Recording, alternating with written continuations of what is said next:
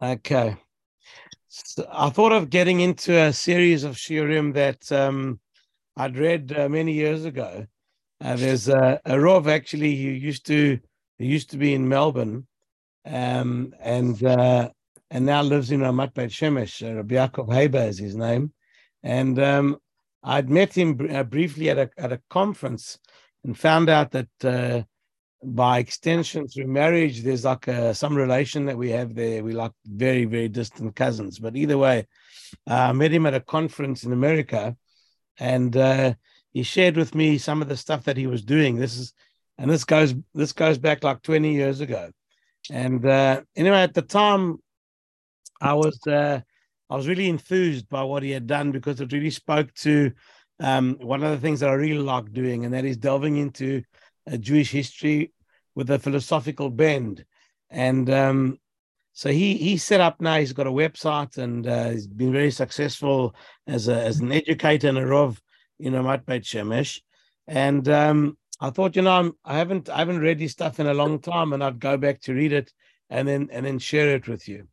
So this this particular discussion will uh, attempt to identify unique personalities in Jewish history, and the philosophy that it represents, and we'll discuss the major topics of each philosopher and how it applied and worked with in the various historical events that took place um, at the time.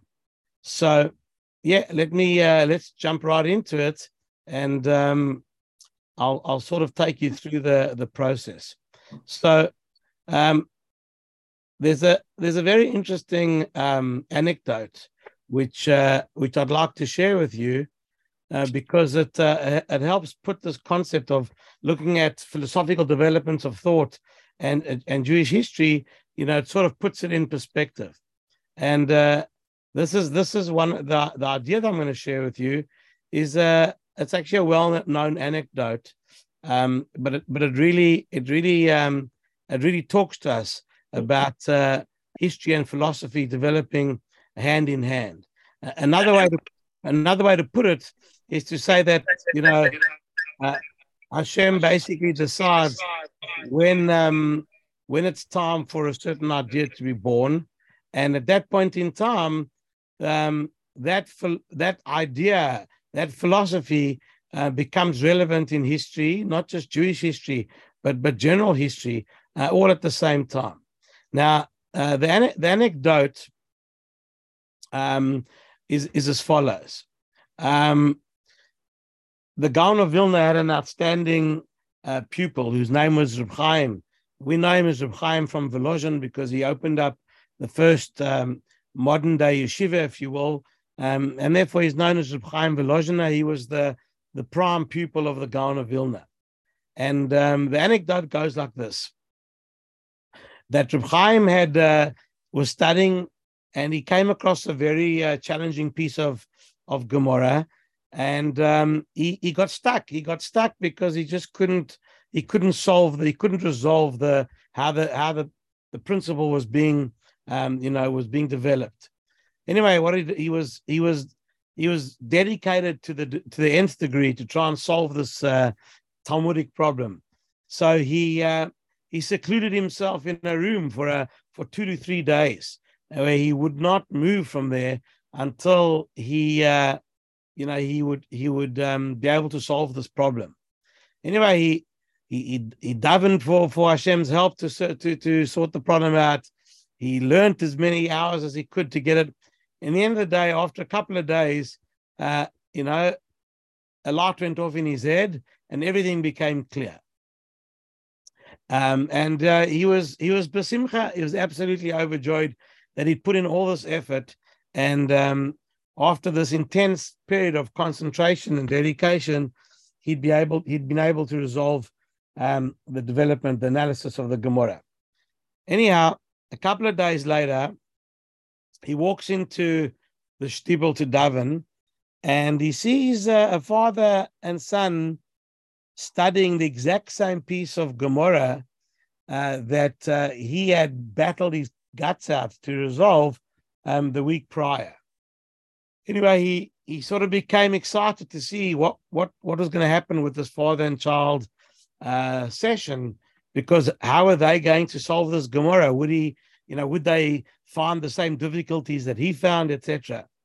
Anyway, what happened was as follows: that he couldn't believe what was going on, because this young kid who was pre-bar mitzvah was being taught by his father, and his father asked the question that Reb Chaim took so long to resolve. All of a sudden, the child was able to explain the Gemara exactly as Reb Chaim had explained it. But Reb Chaim almost like fell on the floor. Like he had spent 3 days of non-stop engagement in this sugya, in the discussion of the Gemara. And this young kid was able to say it over exactly the same way that he was able to say it over. And the story goes that Reb Chaim basically fainted. Like he just couldn't deal with it. Anyway, after they revived him, he had to deal with this issue. It was almost like really got to him. How could a young pre-bar mitzvah kid have resolved the problem that he was struggling with? And so on his next visit to Vilna, he came to discuss this issue with the Gaon, to see what the Gaon of Vilna had to say. And the Gaon heard him out and offered him a solution to the problem. And he told him as follows. He said that, we think that HaKadosh Baruch Hu, God, creates the world at one point in time and then allows it to evolve throughout history. But the truth be told is that the concept of creation is an ongoing process. It's every single moment by moment. Hashem is being mashgiach. Hashem is like looking at the world with divine providence and guiding human beings, to try and somehow create a better scenario in the world and deal with all the issues that exactly work over here.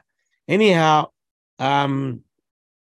what the Gaon then did to explain to Reb Chaim was how this process of Hashem recreating the world, if you will, almost on a moment-to-moment basis, how this whole thing works.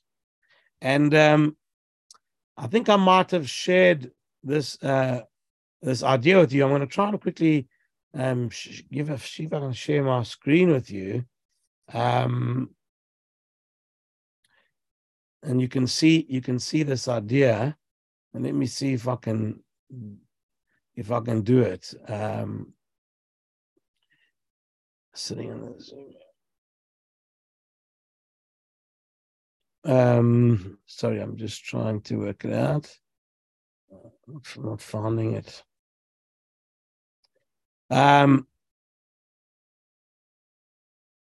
Okay, maybe another way is to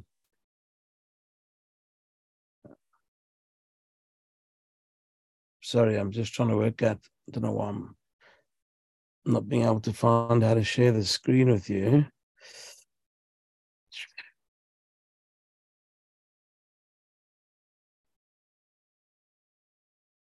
No, not happening for me. All right, I guess the best way to do it is I'm going to share it with you by putting it on the chat, and then that might work. So let's see if I can do that. If I can take. Also not doing good for me. All right, give me a second. I'll be with you now.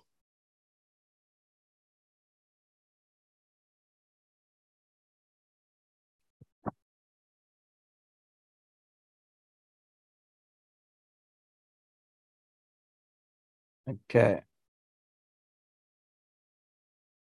All right, so you can look at your WhatsApp groups, our WhatsApp group, the Monday morning thing. And then you can see, I've sent you a picture of what I'm what I'm looking to try and describe to you.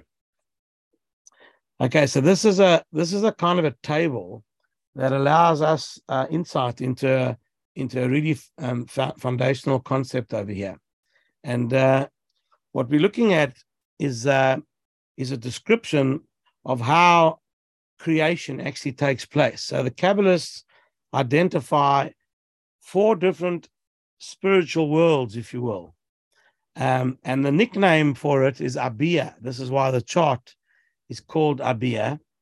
The word Abia is an acronym, and it's made up of each word standing for a concept.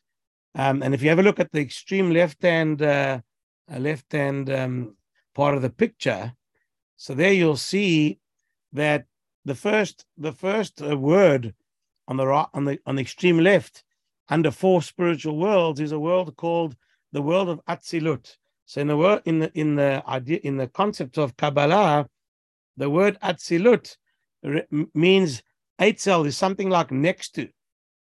It represents Hashem's essence, is something we can't comprehend, but the stage that's the first level of somewhat ability to comprehend something is the world closest to Hashem. So Hashem's essence is a totally spiritual being we can't as human beings comprehend, but the first touch that Hashem has with our physical universe is called the world of Atzilut. Now, what happens is as follows. Every concept is created or allowed to exist because it exists in Hashem's mind first. And so whenever an idea finds its place in our world, it's because it exists in Hashem's mind from the very beginning. Like we say in the Lecha Dodi, we say, Sof Maaseh, the end of all deeds, b'machshava tchila, starts with a process, an intellectual drawing, if you will, in HaKadosh Baruch Hu's mind. So the concept starts, any concept that exists in the world only exists because it exists in Hashem's world as well. So where everything starts off is in this, in the so-called corner of Hashem's mind called Atzilut. And there the concept, comes into being. So if you have a look at this world called Atzilut, a nice way of capturing the idea is to compare the concept of creation, which is the extreme left-hand column, the worlds of Hashem, to a process of invention, which is the second column, on this page. And this again is Rabbi Haber's page that he has on his website there. And it's a fantastic kind of chart. So if you're comparing how ideas manifest and our world absorbs these ideas, the nicest way to do it, or a very effective way of doing it, is to compare it to a process of inventing something. So you're an inventor, you're thinking about a concept. That original thought or inspiration that you have is what we would call the equivalent, the parallel to the first spiritual world, that closest to Hashem, called Atzilut. So now the second rung on the ladder, so to speak, is the second world, in where spirituality and physicality are starting to somehow correlate to each other. That world is called Bria. The word Borei, Bereshit bara, that's a conjugation of that word, of that verb, to create. Bria means to create something. Hashem created the universe. It's specifically defined as a type of creation which is Yesh Me'ayin, which means there was nothing there before, and HaKadosh Baruch Hu then created something from nothing. And this level of creation, Yesh Me'ayin, something from nothing, like Hashem, it's the very first start in the process of creation. And in philosophy, they talk about ex nihilo. It means literally something out of nothing. So at this point in time, what we have is the idea is born, the concept is created as an idea, and that's in the world of in the world of Atzilut. It's like the person who's inventing and just comes up with the idea. Then you've got to bring that idea closer to becoming real in our world.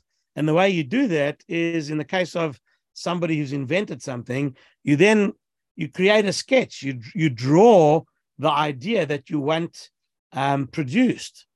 And that would be the equivalent of moving that idea down from the highest level of spirituality, Atzilut, to the next level called Beriah. And from that particular level of Beriah, the next process, once you've drawn the actual concept, then you go down to Yetzirah. Now, the word Yetzirah, Yotzer or Vorei Choshech, is another way of saying Hashem creates. Yotzer and Borei. Yotzer, so what's the difference between the two of them? So, as we said, Beriah is something from nothing. Yotzer is to fashion or to form something from something that already exists. And therefore, what's happening over here is the concept starts in idea form, it then is transferred to a drawing, and the drawing is then converted into a prototype. Yetzirah parallels an actual physical form now. You've got a three-dimensional image, and this has taken the concept and given it some physicality. And once it reaches this second to last stage, from Atzilut to Beriah to Yetzirah, and it comes to the last stage called Asiyah. Asiyah relates to our world in which this physical entity or the concept has taken form, and it's now practical. It can be practically used by and mass produced, so to speak, in our world. So you've thought of a concept, you drew it as an architect would, to give an impression of what the design needs to work off. Then you build a prototype, and then you eventually come up with a final product which can be mass produced. Now that is called the principle of Abiyah. So the Gaon of Vilna taught Reb Chaim this principle. So he told him, this is how the world works. Everything really fits into this category, and it can be expanded in so many areas, as you see the rest of the chart does for us. And when we start getting to talk about the Beit HaMikdash, the Mishkan in the desert, you start to see there's what to talk about. The Mishkan is designed, the Beit HaMikdash is designed to teach this concept. A process of creation, a process of building yourself, a process of achieving something. All of that needs a stage-by-stage process of development. And HaKadosh Baruch Hu creates the world like that. And if we understand it deeply enough, we can then start to apply it to our world as well. How we think about ideas, how we try and teach ideas. It's very difficult to just dump the product in front of somebody and say, okay, copy this. You've got to break it down so the person can understand what you've tried to, what is everything made up of. And just as it's true with physical entities, it's true with concepts as well. So this is going back to the story over here. What happened? Reb Chaim got stuck on a concept. The Gemara was really, really difficult. And despite being one of the preeminent scholars of the generation, he got stuck. He got stuck on this particular idea. So he works and he works and he works and he works. And, he spills his energy as much as he can on this problem. Eventually he resolves it. And then he's surprised by the fact that he walks into the Beis HaMedrash and he sees that other people have chapped it, even people who don't, so to speak, deserve.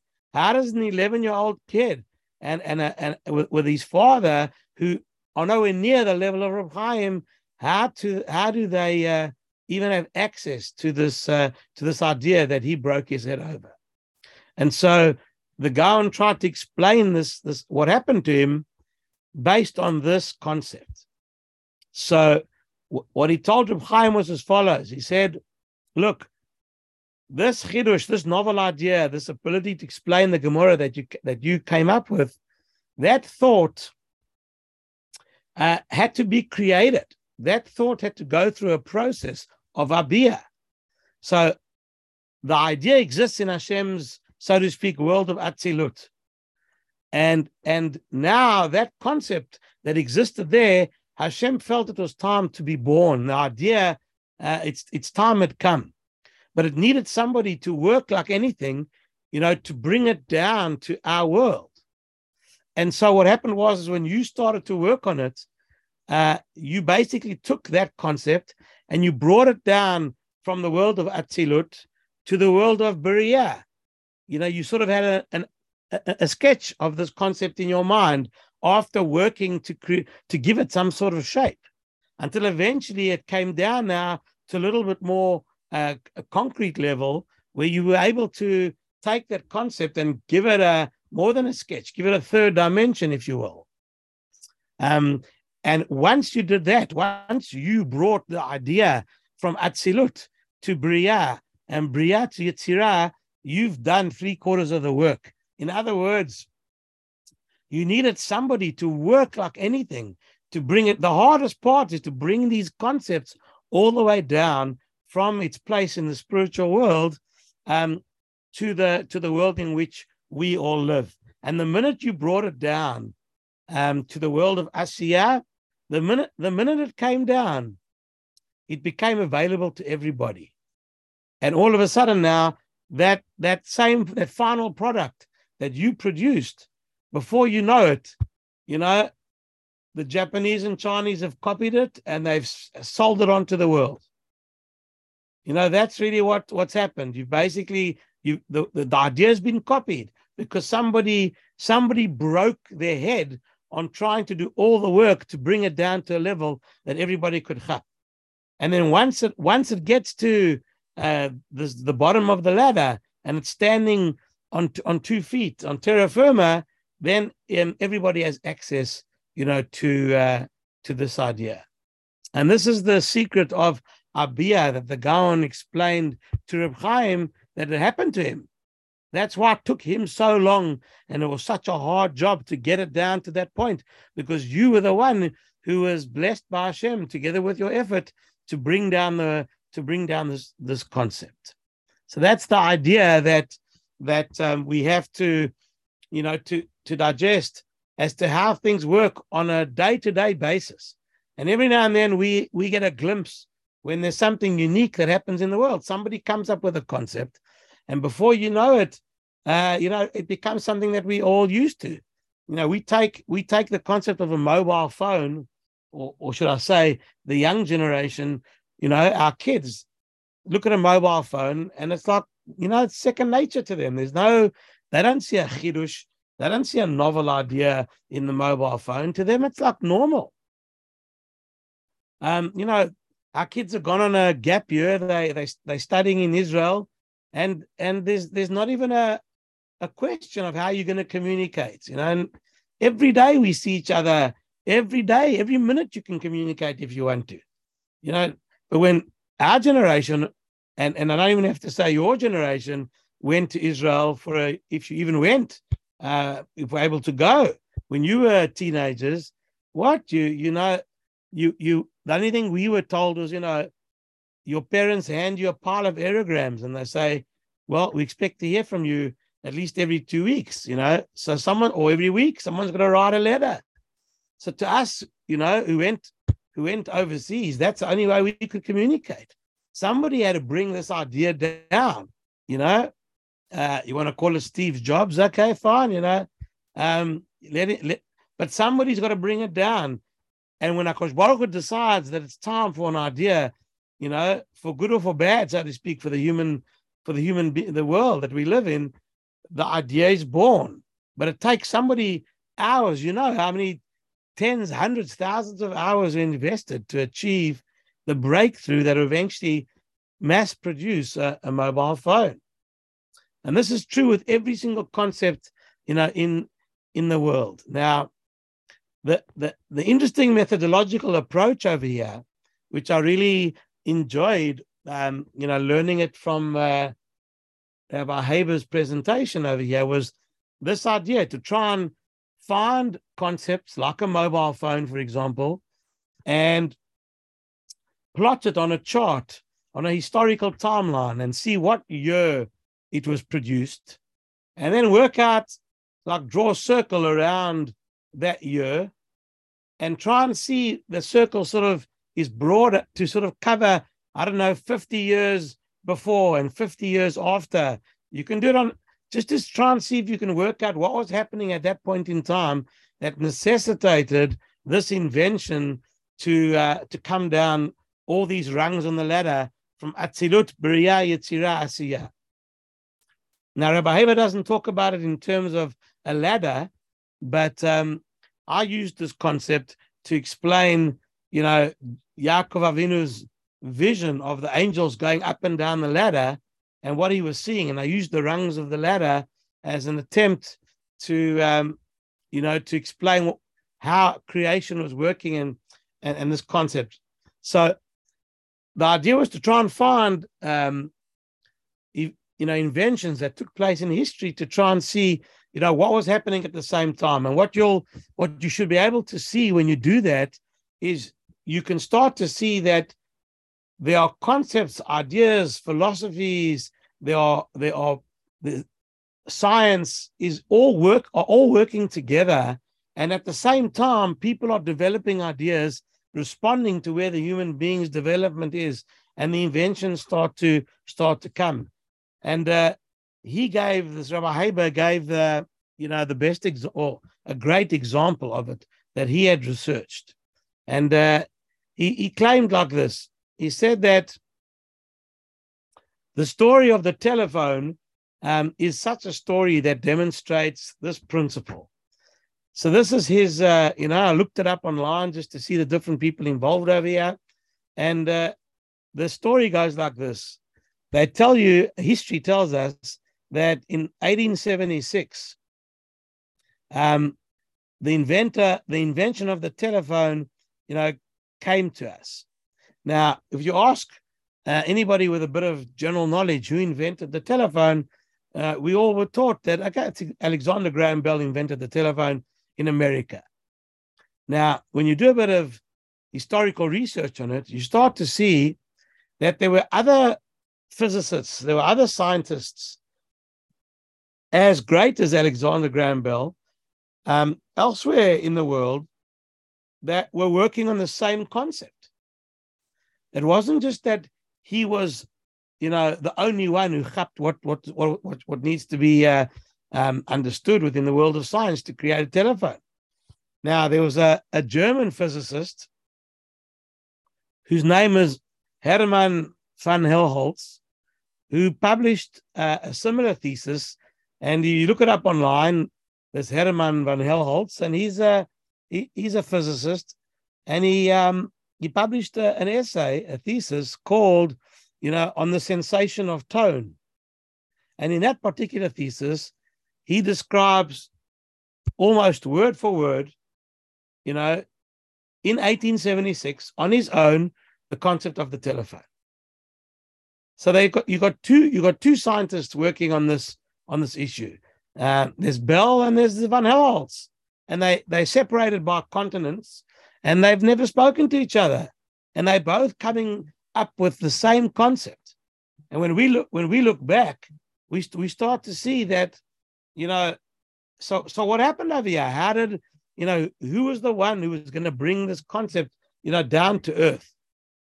And to make matters more interesting is the fact that there was another electrical genius who was in the opposite side of America, and he was a Yiddish guy, actually. His name is Elisha Gray, and he also developed on his own a prototype of a telephone type device at the very same time.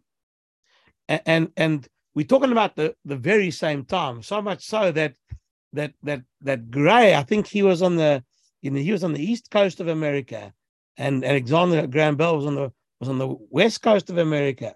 And apparently the story goes that Elisha Gray decided to wait until the morning to file his patent at the patent office, and he was beaten, because he went to bed before filing it. He was that same day. Alexander Graham Bell did the same thing just a few hours before him, and those few hours, turned Alexander Graham Bell into a prominent person of fame. And Elisha Gray remains a footnote in history that nobody knows about, but he invented the telephone just as Alexander Graham Bell did the same thing. And so you've got all these different great minds working on one concept. But what happened over there in this particular story? Well, some huge quantum leap took place at some point in time. And these guys were working on bringing this concept down from the spiritual world of Atzilut to Beriah to Yetzirah, and it could be that the people that came before them had also helped bring the concept down. If Morse code, Samuel Morse, if he was going to, if he had invented something, okay, so he contributes bringing this idea from, Beriah to Yetzirah, and there's something there, but you needed to bring this down, and a major amount of effort. The idea, its time had come to be born.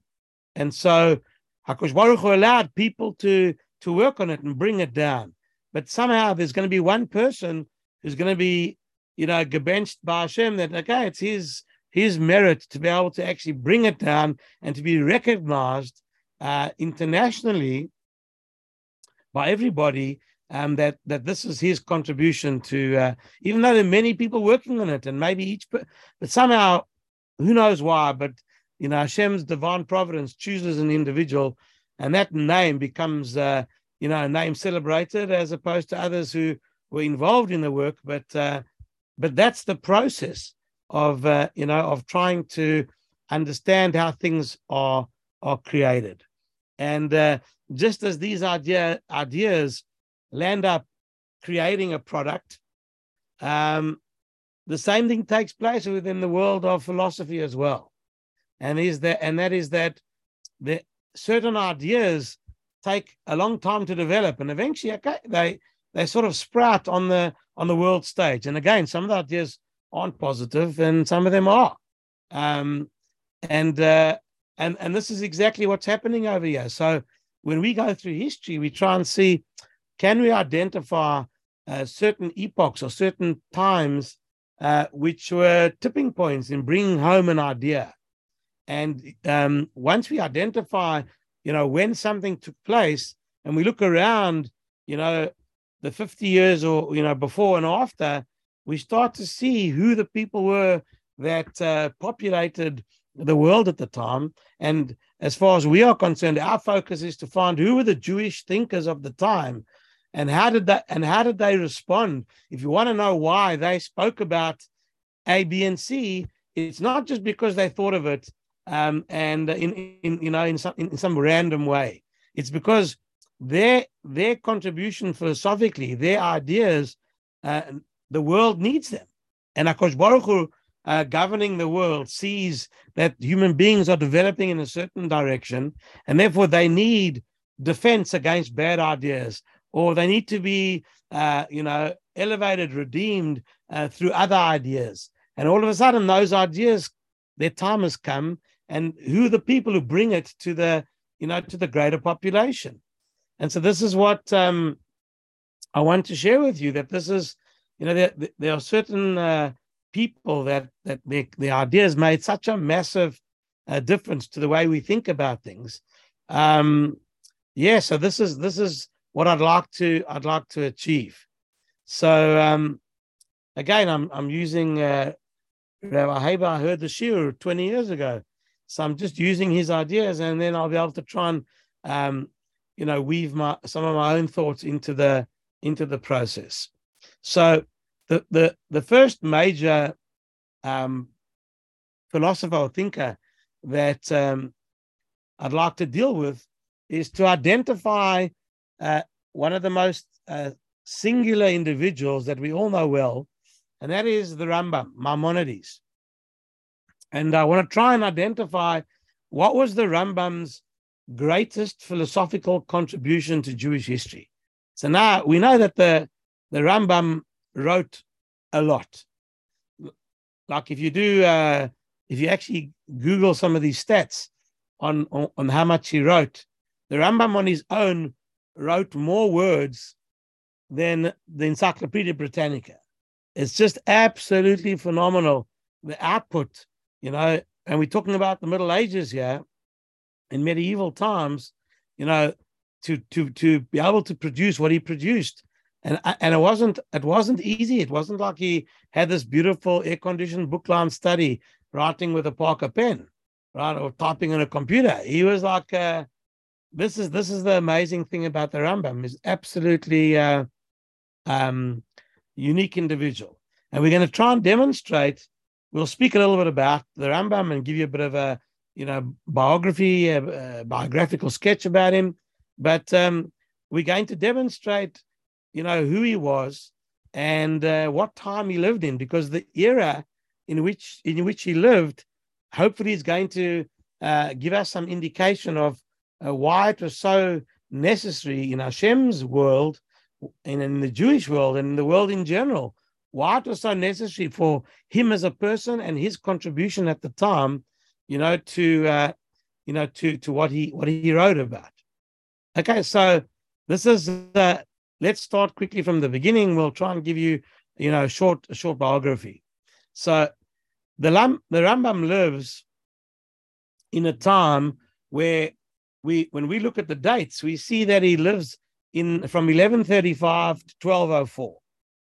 And if you look at the world, if you look at universal history at the time, and you try and work out what was going on in those times, and at first glance, there's not much going on, to be honest. I mean, in terms of progress. But what was happening is that the Rambam was sort of living in an era which was coming off the advent of the Crusades.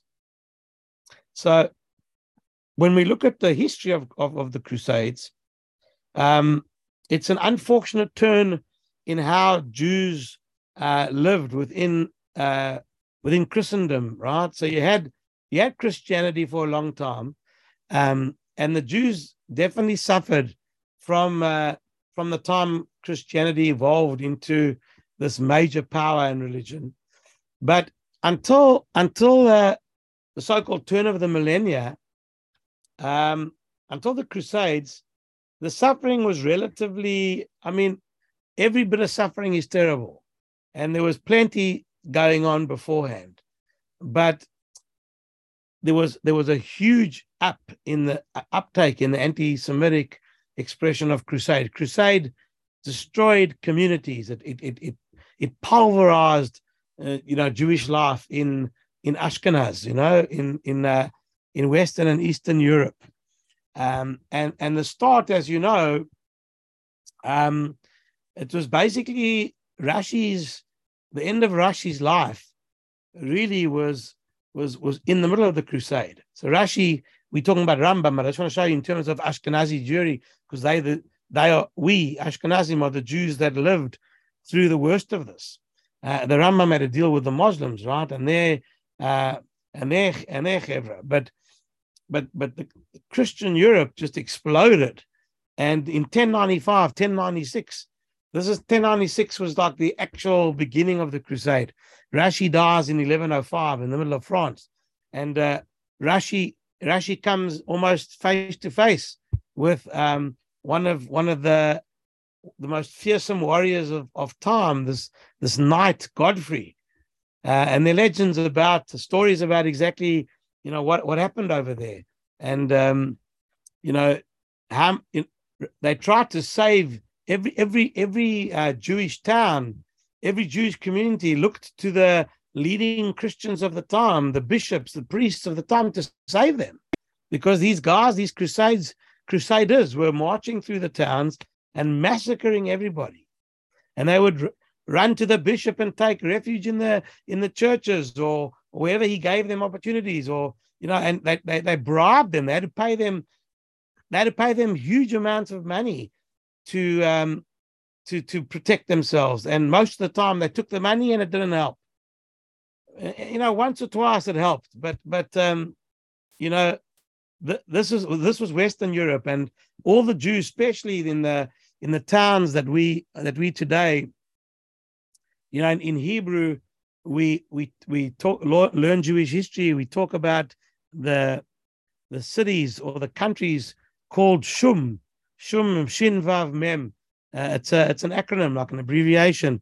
It's just a nice Jewish way of remembering things. Shum in Hebrew is garlic, right? But here's the abbreviation.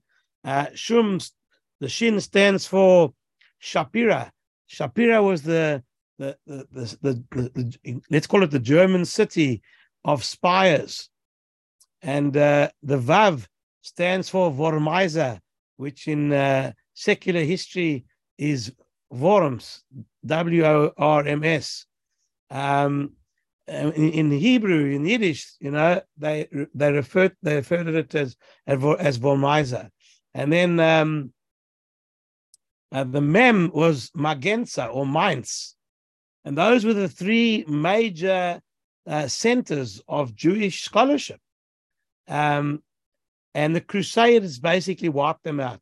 Literally, it took them out completely. In fact, the one that was spared, an enclave of Jewish survival, was Spires. And they, in general, they wiped out Jewish life, these Crusades. Christendom is now flexing its huge muscle, and it's now, rampaging through Europe to go and wrest control from the Muslims who've taken over control of the land of Israel, and they've barred any Christians or anyone they don't want there from coming into the land of Israel. And this became this holy crusade in the eyes of the Christians, to try and to get, to go in and wage war against the Muslims. Anyway, so the first crusade is 1096. The second crusade, if I'm not mistaken, if I remember correctly, the second crusade is, I think, 1144. And the third one is like 1187. I think those are if I remember the dates correctly. Anyway, so those are the first, second, and third crusades, right? So the Rambam is living 1135. Okay, so he's around for the second and third crusade, yeah? So he's 1130, he dies 1204. So even though he's not directly impacted by the Crusades, but he's living during that particular time. Now, the dominant religion in the Middle East at the time was Islam. And Islam had now penetrated Europe, and it got as far as northern Spain. And the Muslims were able to take over control from the Christians and beat them back and take over, the northern part of Spain.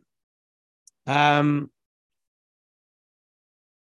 the what you call, I think I made a mistake. I think it's actually the southern part of Spain they took over.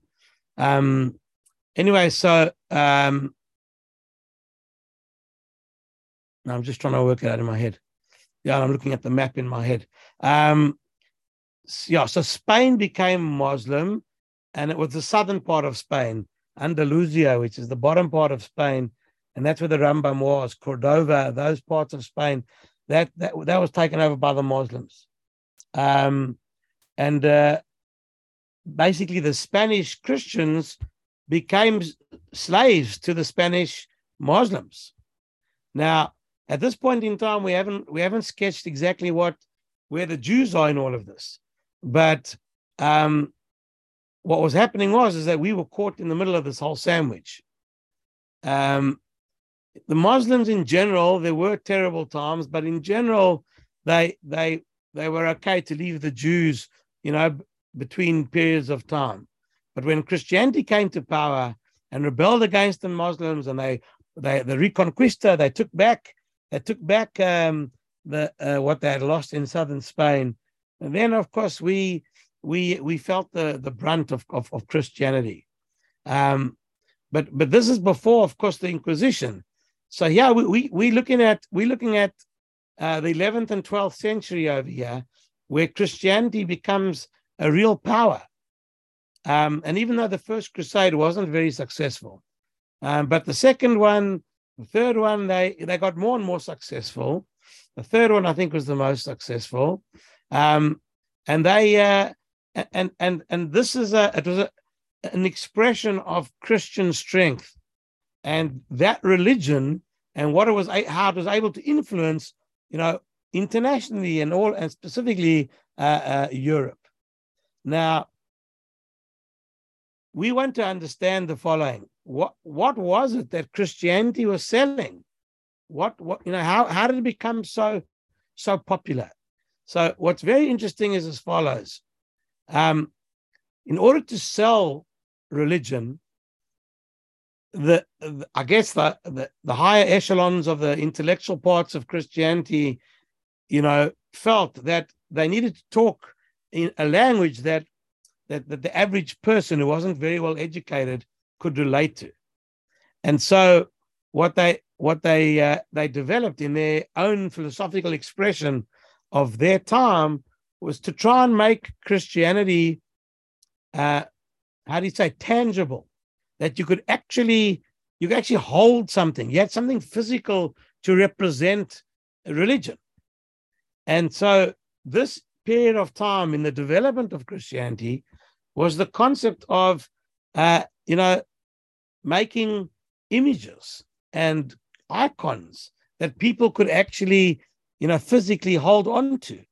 And all of a sudden within the Christian religion, you had all these, symbols and statues, Mother Mary, saints, all of this kind of thing was happening. And Christianity, the Christian religion became very tactile. You could touch something and feel that you had a connection to God. And that's how they marketed to their people this, this particular story of this religion. Now, I just want to, I don't know if you are familiar with this concept, but it's something really, really interesting. It's a historical, it's a piece of history that I wrote in order to just get a grasp on it. So there's a concept which is called as follows. It's called the doctrine of transubstantiation. That's a really big word. Transubstantiation. That was a doctrine that I would say was one of the greatest expressions of this concept of Christian, tangibility, where they were making all these icons. So the word might not be familiar to you, but the concept is familiar to you.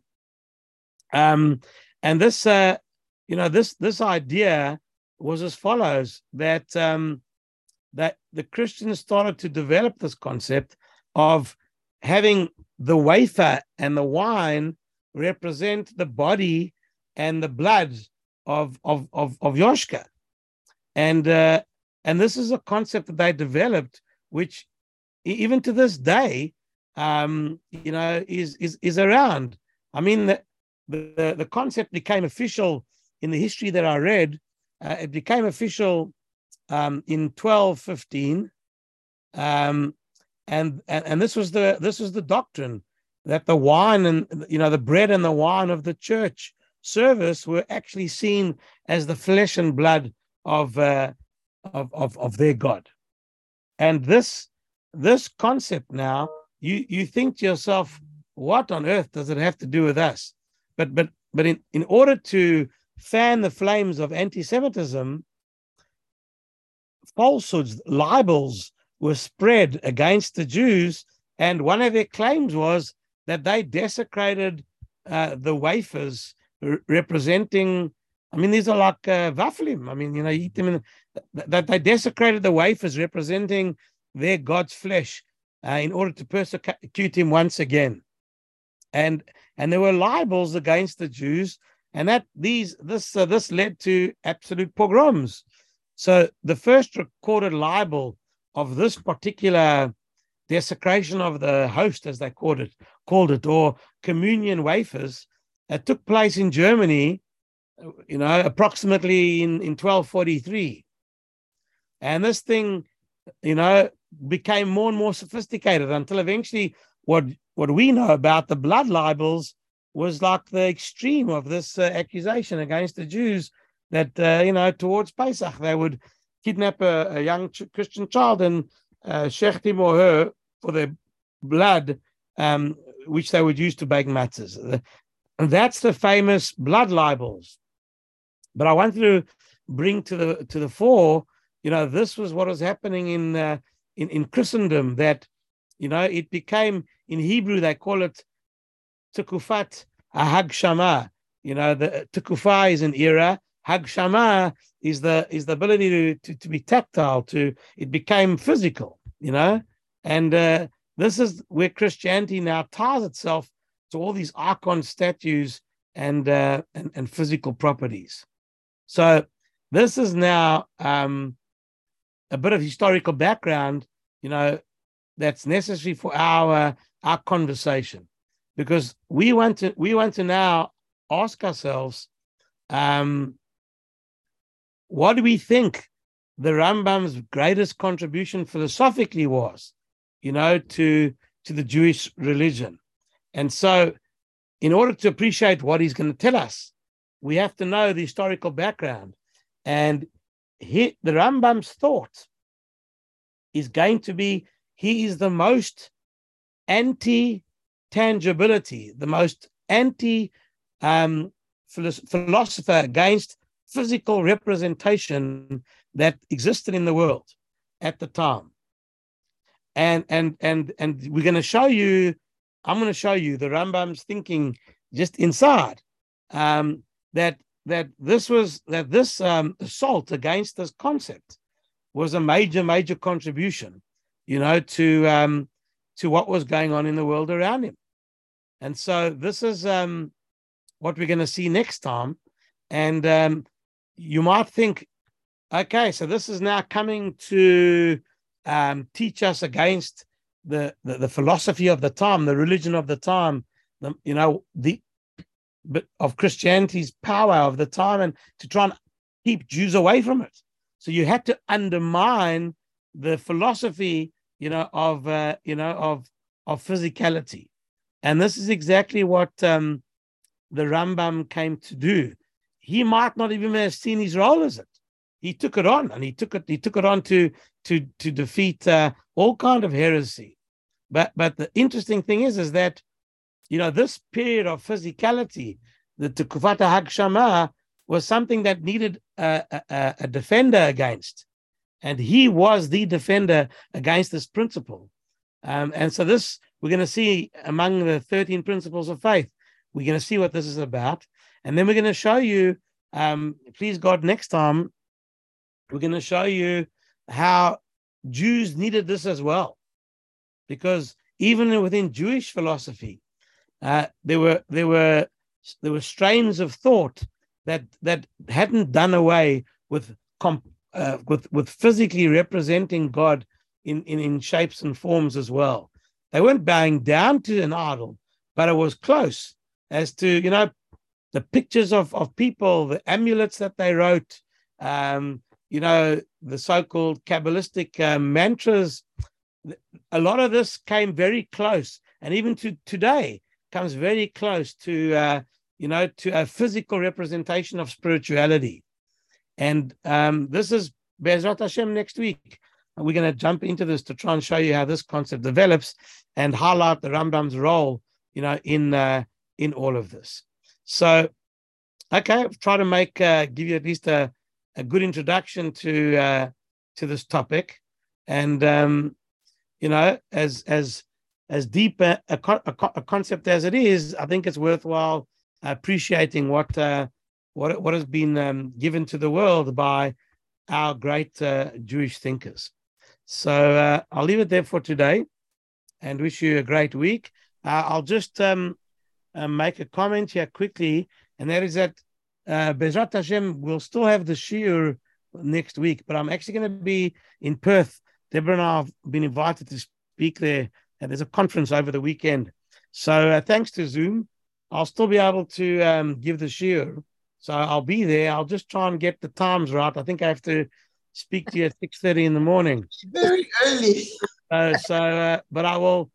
I don't want to let the momentum drop. So I'm going to do my best to try and give the shiur to you. So that's it. I won't be in shul on Shabbos, but I'll hopefully let Rafi run the show for a bit. But I'll get back to you.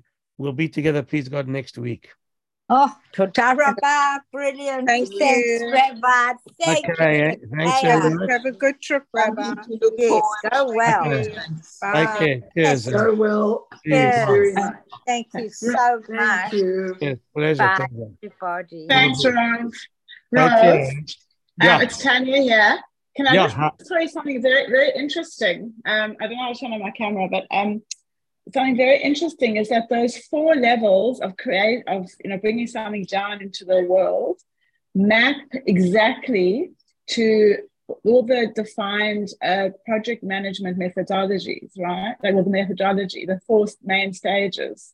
Right. So project management in a company is to introduce new concepts, new products, new systems over and above business as usual, right? So it's all about introducing something new.